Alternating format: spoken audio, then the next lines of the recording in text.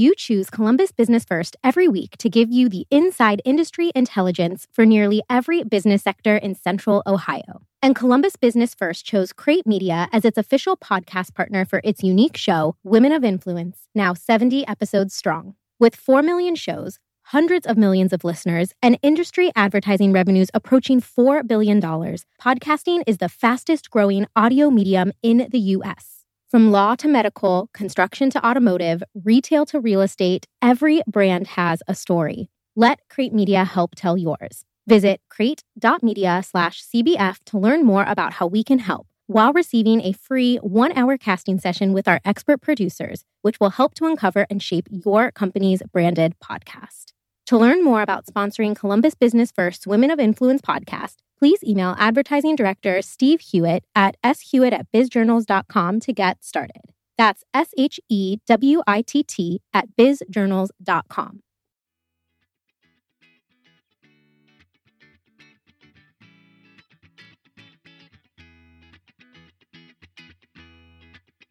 Hello, everyone, and welcome to Columbus Business First's newest episode of the Women of Influence podcast. I'm your host, Emily Bench, and this podcast features a sit-down chat between me and some of the sharpest and most successful women executives in Columbus. In it, we talk about the professional risks they've taken and the ups and downs of getting to where they are today. With us today on the show is Lacey Picazo, the founder and principal of Zoco Design. Lacey, thanks so much for coming. Thanks so much. Lacey is an award-winning creative and the founder of Zoco Design, a leading brand strategy and user experience design agency, which was also named a 2017 and 18 Best Place to Work by Business First. Through Zoco, she has built a reputation in preparing brands for what's next, identifying opportunities that incite transformation and growth for nonprofits and startups to Fortune Top 50 clients.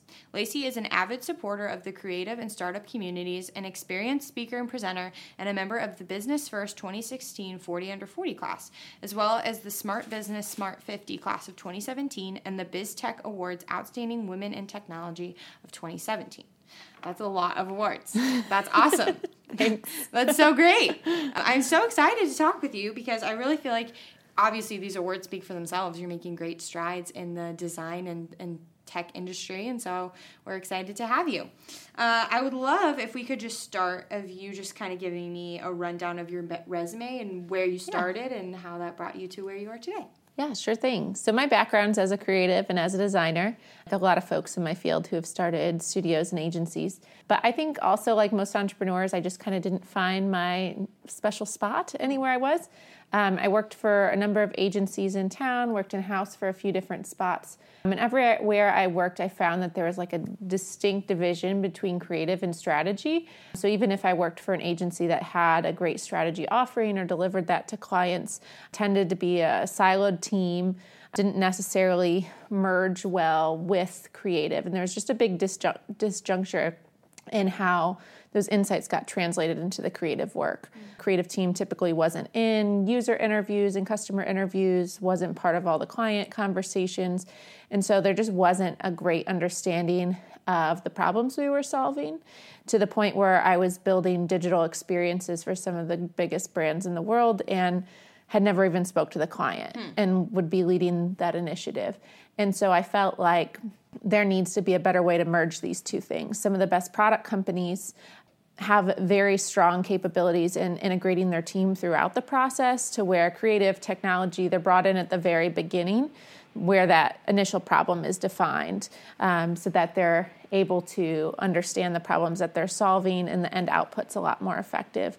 And if we're seeing that happen in-house in a lot of these innovative companies, why can't we do that in agencies?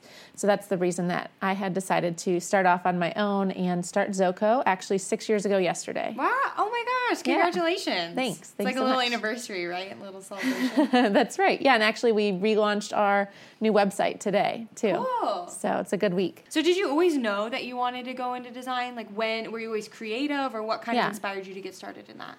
I was always creative, but I think, while I've always loved to make things, I've always been looking for why I'm making the thing that I'm making and what problem something might be solving, like to what end am I making this thing. So actually my favorite sort of design as a kid was like, when you do like a poster board project as a presentation. You'd like do a book or something and then share with the class.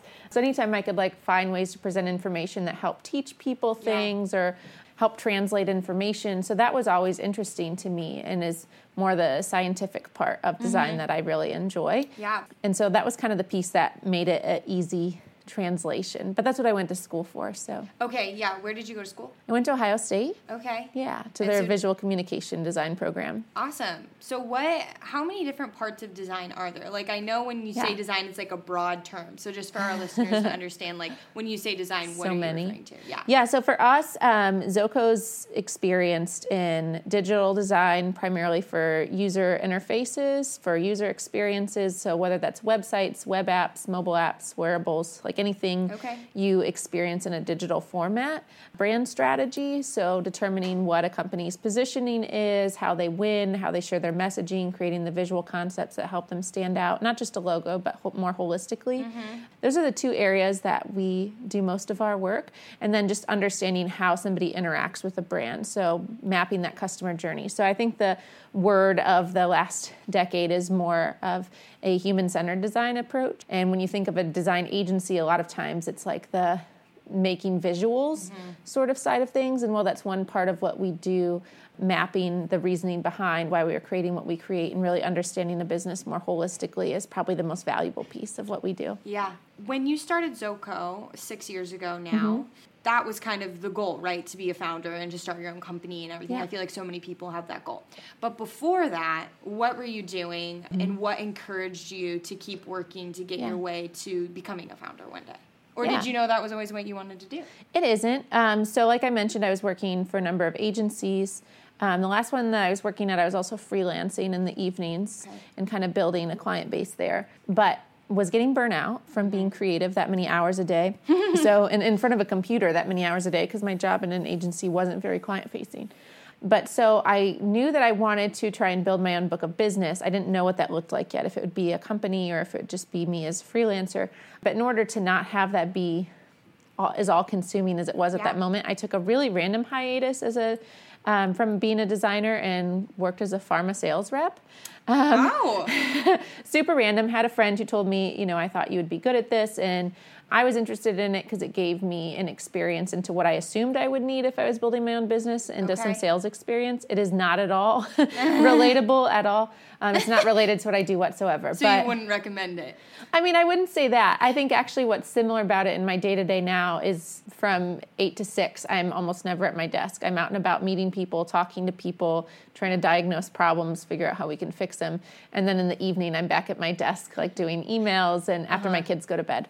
So it's probably similar to the life I lived then because I was out and about talking to doctors all day as a sales rep, and then at night was freelancing back at my computer. So I think that's what's similar. So would you recommend like putting in a ton of hours past like the classic 9 to 5? Like what would you suggest? To build a business? Yeah. Oh man, you just do whatever you have to do. I think almost all founders have to get things off the ground. Yeah. Not always, like it just depends on your vision. Service-based businesses initially are dependent on the hours you put in. So I think we were able to get off the ground quicker because I've been fine with doing that. Yeah. But I think what made the decision for me while I was freelancing that I wanted to start an agency is I just like having a consistent team. I don't like working just for myself. I missed being in an environment where I had a team that I could rely on and talk to and grow from and learn from every day. And so after about a year of doing those two things full-time, decided like I'm quitting this job. Yeah. I'm going to continue to build a freelance base but with the intent that I'm getting space and I'm going to hire people and we're going to start to build this out together. So you have kids, right? Yeah, I do. How many do you have? I have a 3-year-old and a 2-year-old. Oh, that's so fun. Both little girls. Yeah. Oh my gosh. Okay, I'm one of 3 girls, so I always love when people have like a ton of girls. I hope I have a ton of girls one day.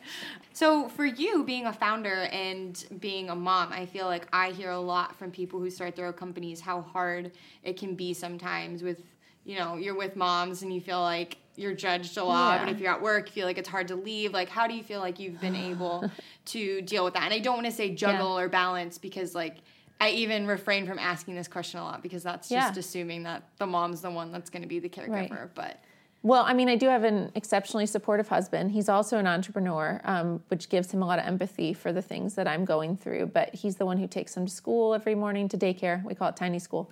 To daycare every morning and picks them up. If I go back into work after the kids go to bed many nights, he's totally fine with that and is very understanding.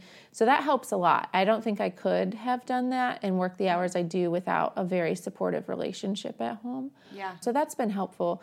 But as far as like dealing with mom guilt and dealing with work guilt, like that never goes away. It's just like a constantly, a thing that you have to consider and think through. I think that I'm doing the right thing for my kids and my family, what I'm doing. But I've definitely made it a point to surround myself with more women who are in similar life experiences as myself. And not that I don't have plenty of friends who aren't business owners, but like there's a group of women that I get together with once a month at 8:30, 9 o'clock for happy hour on like a Tuesday night. And that's such a random time, but like we've just put our kids to bed. We can go talk about business, talk about life.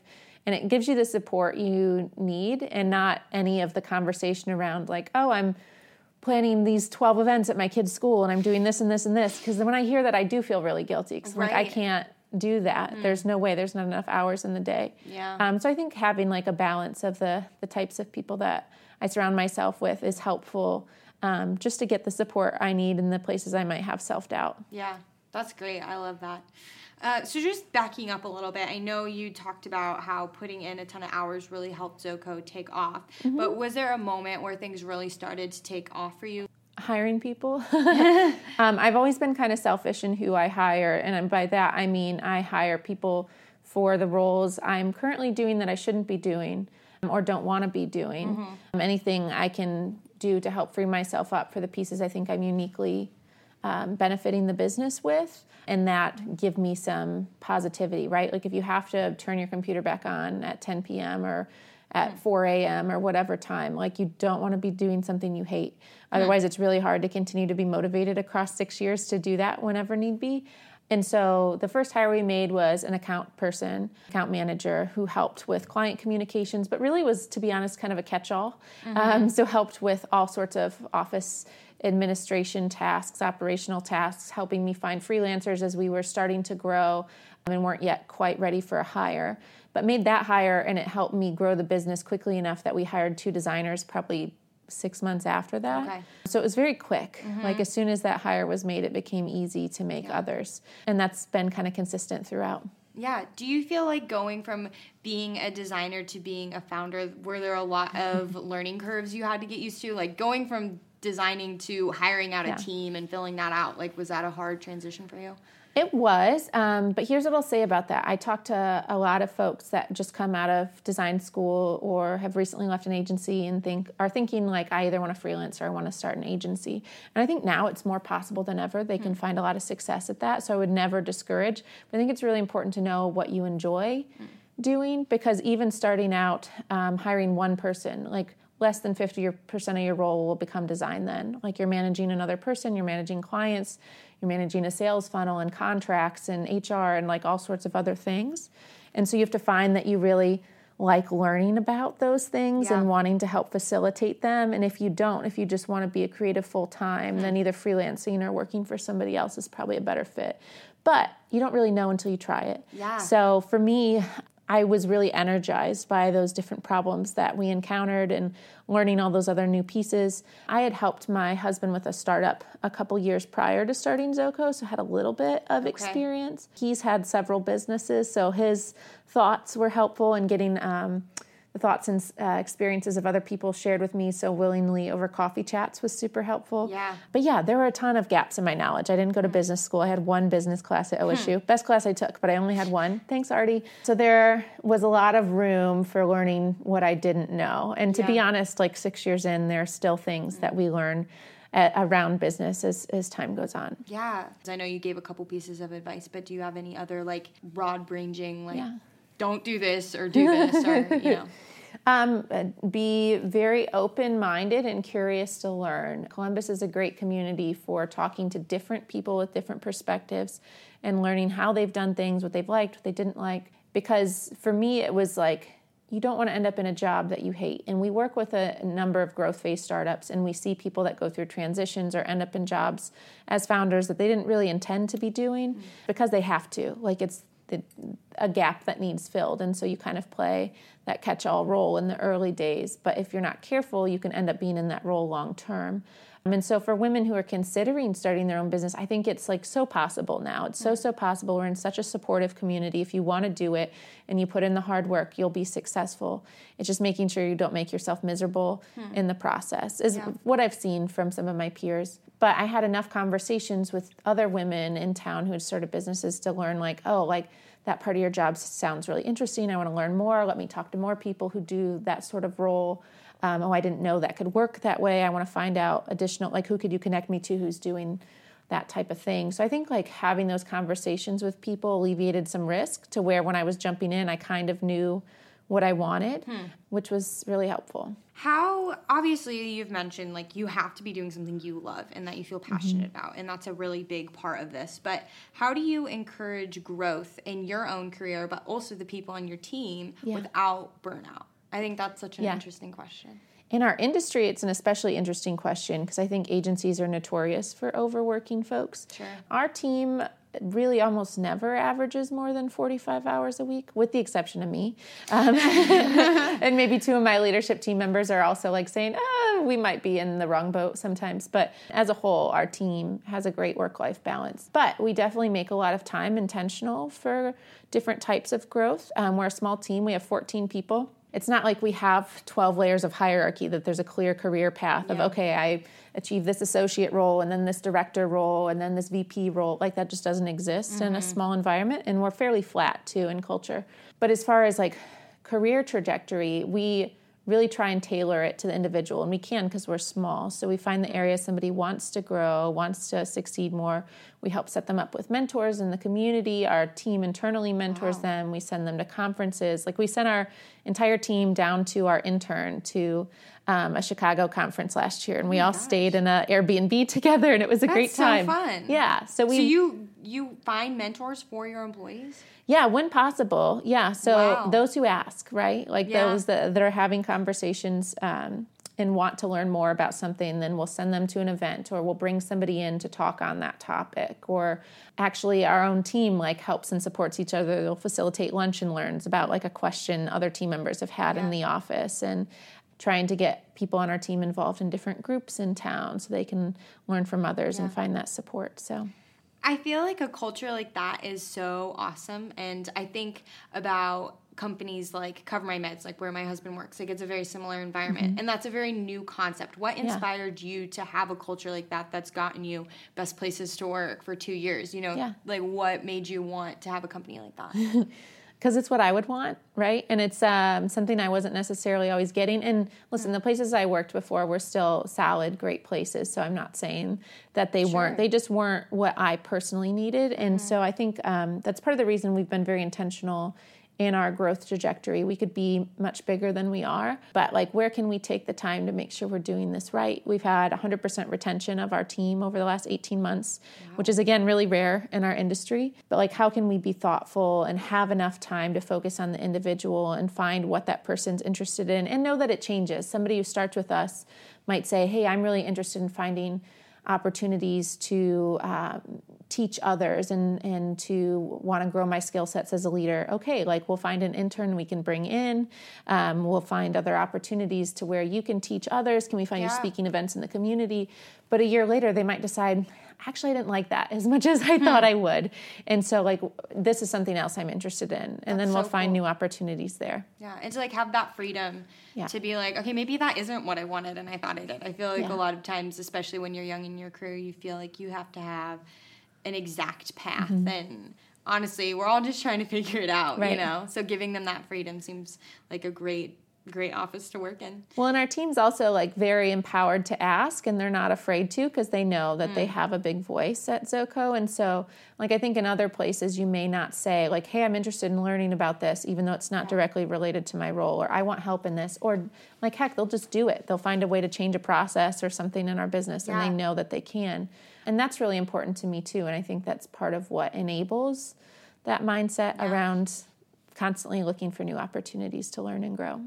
What advice would you have for a woman who maybe is in an office that's not like ZoCo, where they don't have that opportunity of the person above them being like, absolutely, I would love to help with XYZ or whatever? How would you encourage them to go after what they want to do or figure out what they want to do if they don't know? Yeah. Well, outside of your office, I would network with as many people in different sorts of roles as you can, just to find out about what else is out there, make friends with people so they aren't giving you a sales pitch around their business, but like really truly telling you what it's like to be there. Yeah. As far as how you actually can start to build that within your own career, one of the best quotes I ever heard from a speaker that just really resonated with me was, don't wait to be asked for a seat at the table, set the table. And I thought that was powerful because typically, like, you aren't given opportunities you don't ask for. Sometimes you're lucky and something happens. Yeah. But if you're not willing to raise your hand and say, I want this, what do I need to do to get it?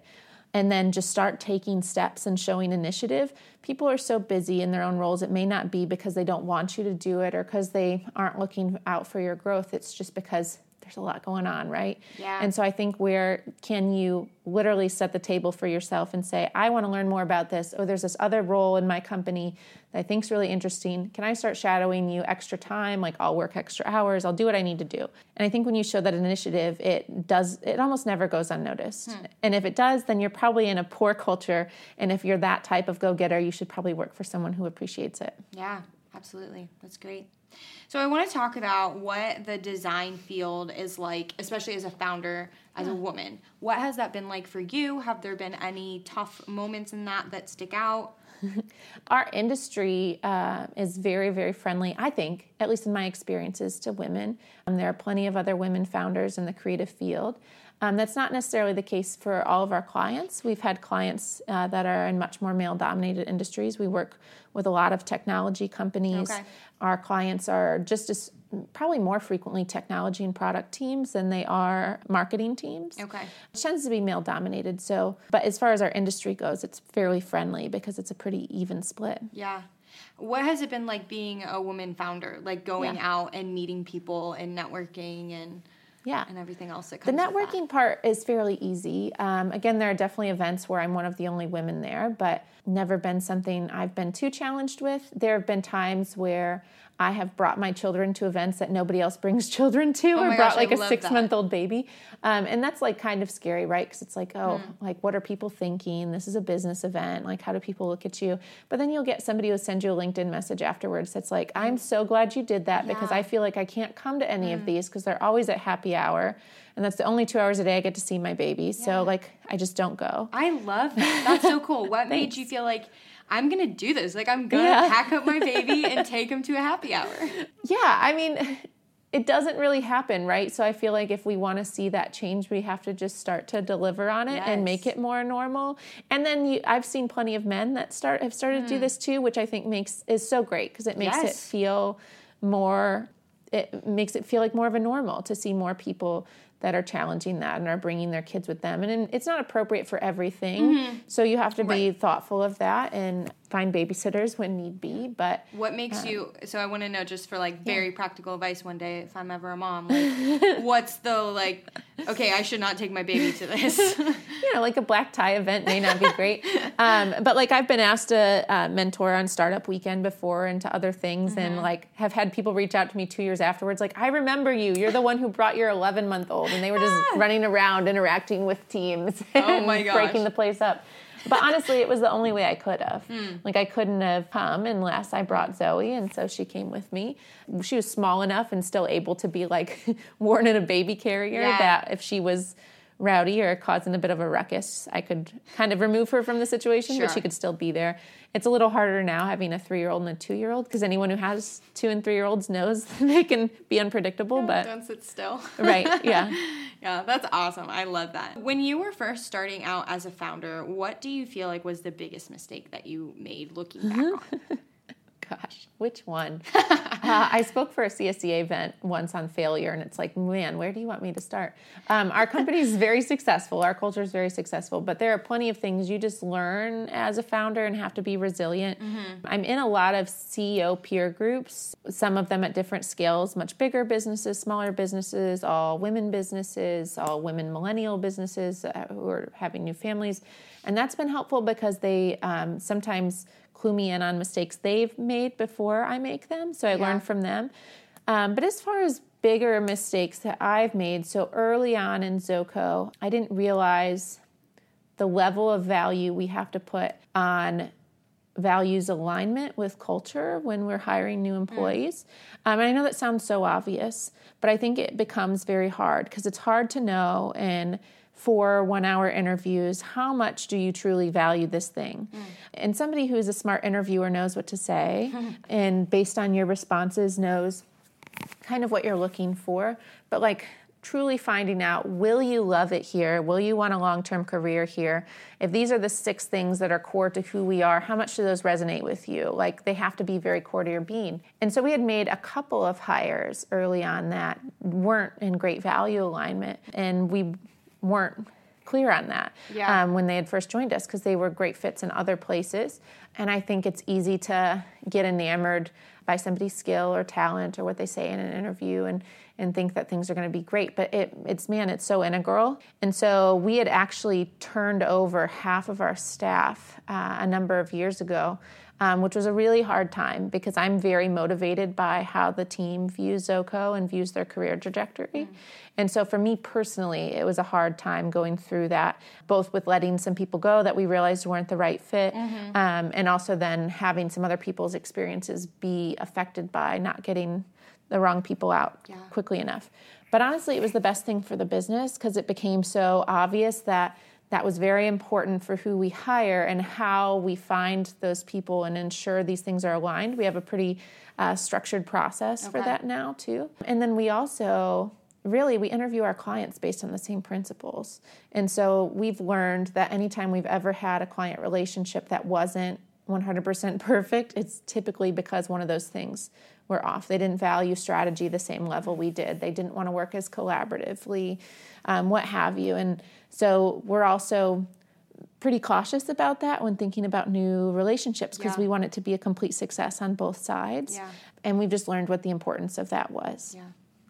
I know this kind of sounds like an obvious question because, like, the answer is going to be it's really hard, but what is it like for you when you have to make those tough decisions of, like, letting people go or, like, those really hard decisions where you're not necessarily in a super, like, you're not excited about being in that position? What's that like for you? It's hard because I'm very dedicated to my team and to their career path and wanting them to be successful. So anytime that we couldn't make someone successful within the role and feel like we've given it our all on both sides to make this work out, it's really hard, which is the answer you said you're expecting. But I think like if I can look at it in that this is not only what's right for me and what's right for ZoCo, it's also right for the other person because this isn't probably the place they're going to thrive, do their best work, have their best career trajectory, and it's what's best for the other team members because if there's misalignment between them, they're not steering the ship in the same direction, we're not going to have the momentum that we want to. And so I think that that's probably what's best.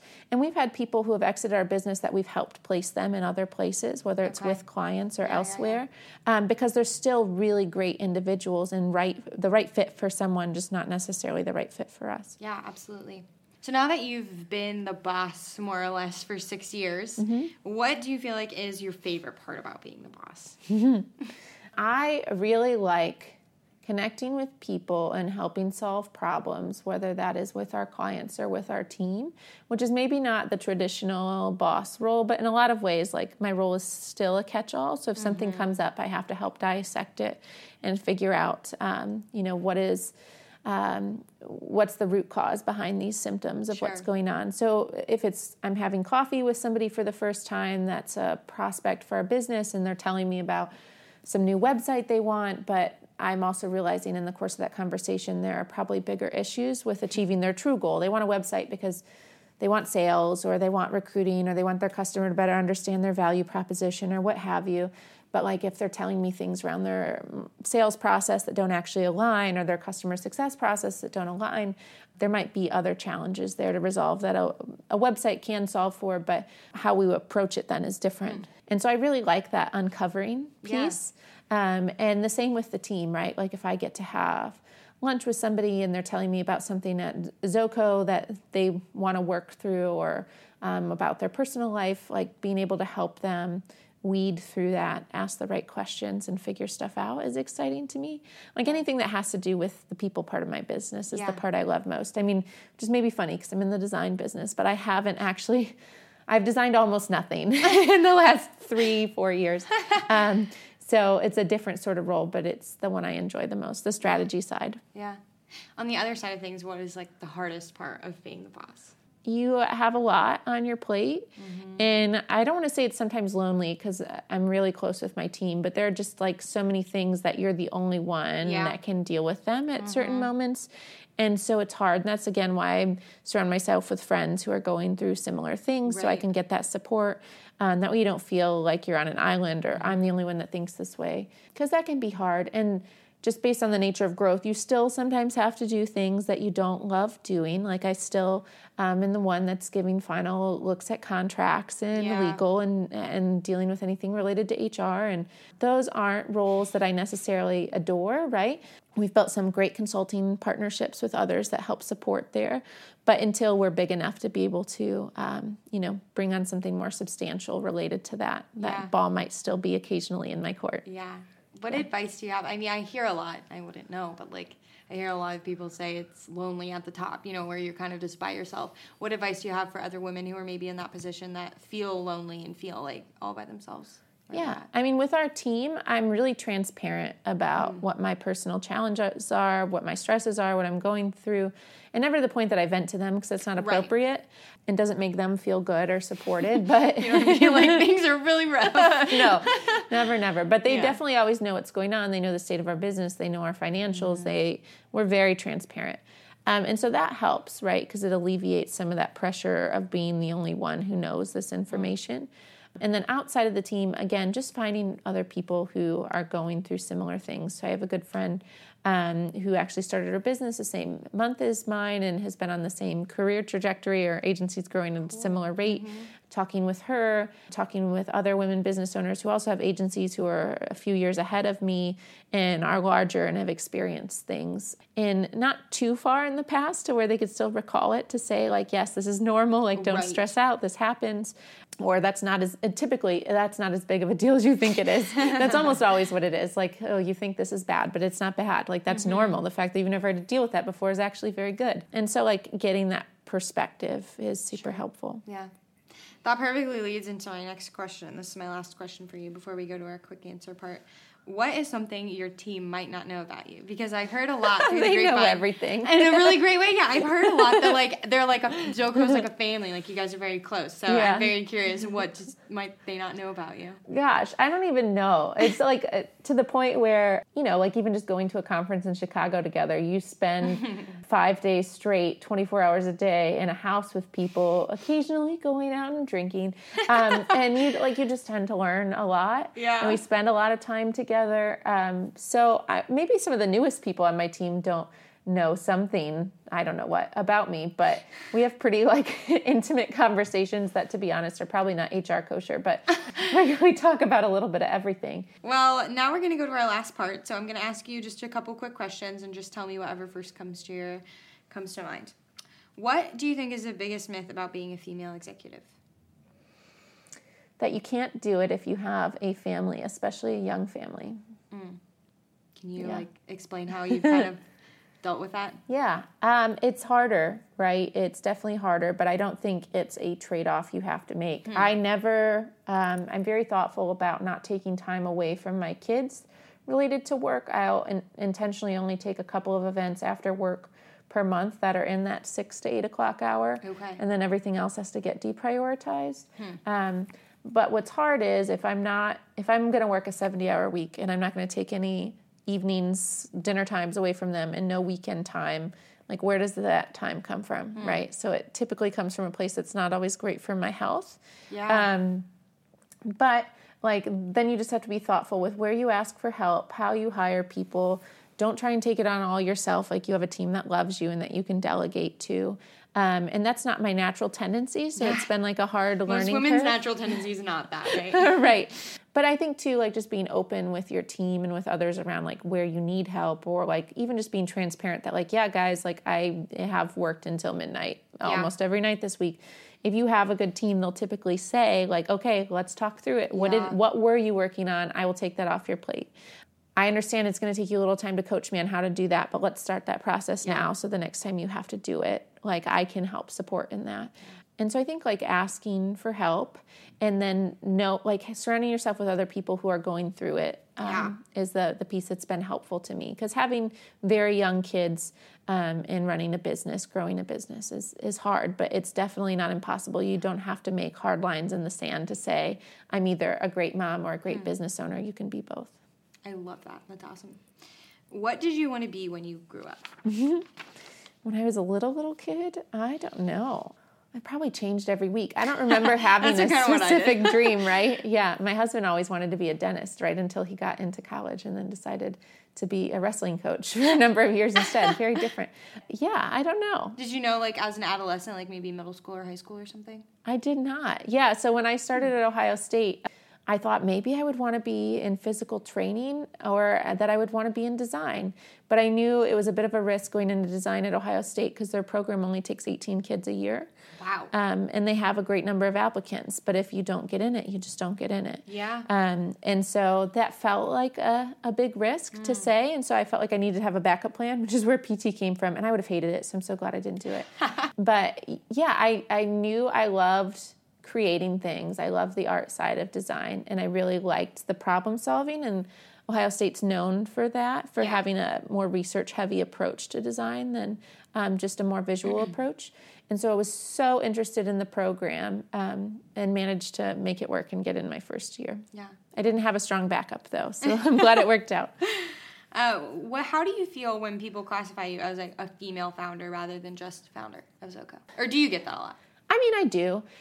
If you're going to get a benefit from somewhere by having that be attributed to you, then take the benefit and be okay with it. I mean, there are plenty of hard moments, right? Like our office is right above Stoff's coffee shop on Grandview Avenue, and I bring my dog into work every day. He's come to every job with me for 10 years. That's awesome. But like there are times that I'm walking up and leaving the office with him, somebody sitting outside of Stoff's will be like, oh my gosh, your boss lets you bring your dog to work? That's so great. And I'm like, yeah, it is great. And then the person will say like, oh, he must be such a great guy. And it's like, oh my gosh. Like that's so cringy. But at the same point, like what's the point of having that conversation, right? Like that's just not energy I need to spend. So yeah, there are moments where it's like being classified as being like, oh, so successful for a female founder versus just so successful is hard. But if it ever gives a benefit in any way, you might as well take it because there's plenty of challenges in being a business owner. So I would like totally just be like, well, actually, I'm the boss. And like I would waste my energy. It depends on my mood, right? Depends on my mood. Yeah. What do you know now that you wish you knew at the beginning of starting ZoCo? To not be hard on myself. It's just like a natural tendency, and I think it's what makes us, what helps make my role successful is that I have pretty high standards for myself. But at the same point, like there's no sense dwelling on if something didn't go exactly right. Like you just need to learn from it. Yeah. You only have so much that's in your control, right? Like how somebody speaks to you or how a client views you or how a client views you if you're pregnant. Like you only have so much in your control. Yeah. And so what can you do to mitigate those things and not be stressed? What do people do when you're pregnant? Like, what do people say? Oh my gosh, that's a whole other conversation. Yeah, it depends. Some people are great, but I think there's a little bit of natural bias towards, like can you still do a job if you're carrying a baby, or can you do it at the same level, or will my project not go as well if we engage with you? And it's like, well, I don't even do any of the work, right? So like after, well, that's not true, but like after we kick off a new relationship and the strategy's set, I'm not typically engaged in the work anymore. So But in those cases, it's like, well, where do I bring my team to the forefront? Where do I make sure you're building as strong of a connection with my team as you are with me?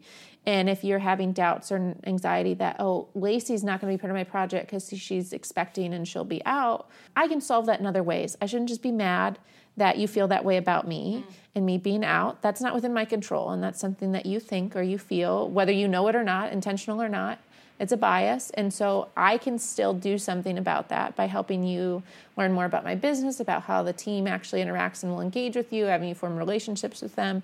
And I think that's been integral for our business, is like not being hard on myself, not getting mad about the things I can't control, just thinking like, what can you do about it? How can you resolve it? Yeah, that's great. All right, my last question for you. Who is your biggest role model or mentor? Yeah. So it's a hard one. And you told me you were going to ask me this question because I have a lot of them. Mm-hmm. And so Becca from Tree is a really good friend of mine. She's also an agency owner. They just celebrated their 10th year. Go Tree. Yeah. But she's been a good friend since the beginning and helping coach me and think through my challenges and feel like a peer and really be there for me.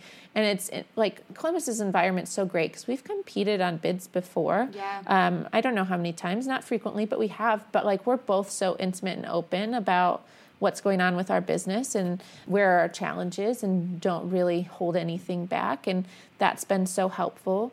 Have lots of other great friendships with other women business owners. Like I had mentioned, Kate from Bell Communication has been a great friend to me. She started a Lady Boss Society of other millennial women business owners that we meet together and talk about what we're going through. Heather from Gebben has been a good friend and a good resource. I've been in a Vistage group for 2.5 years, R.D. Isaacs group, with other key executives who are going through different challenges and completely different businesses, not all service related, not all agencies, but so honestly, like I get a lot of mentorship from the community as a whole. So I wouldn't necessarily say like there's one person specifically, but there's lots of people who have helped me so much and been so supportive. Yeah, that's great. Thanks. Well, Lacey, thank you so much for coming here today. We really appreciated chatting. Thanks, Emily. Appreciate it.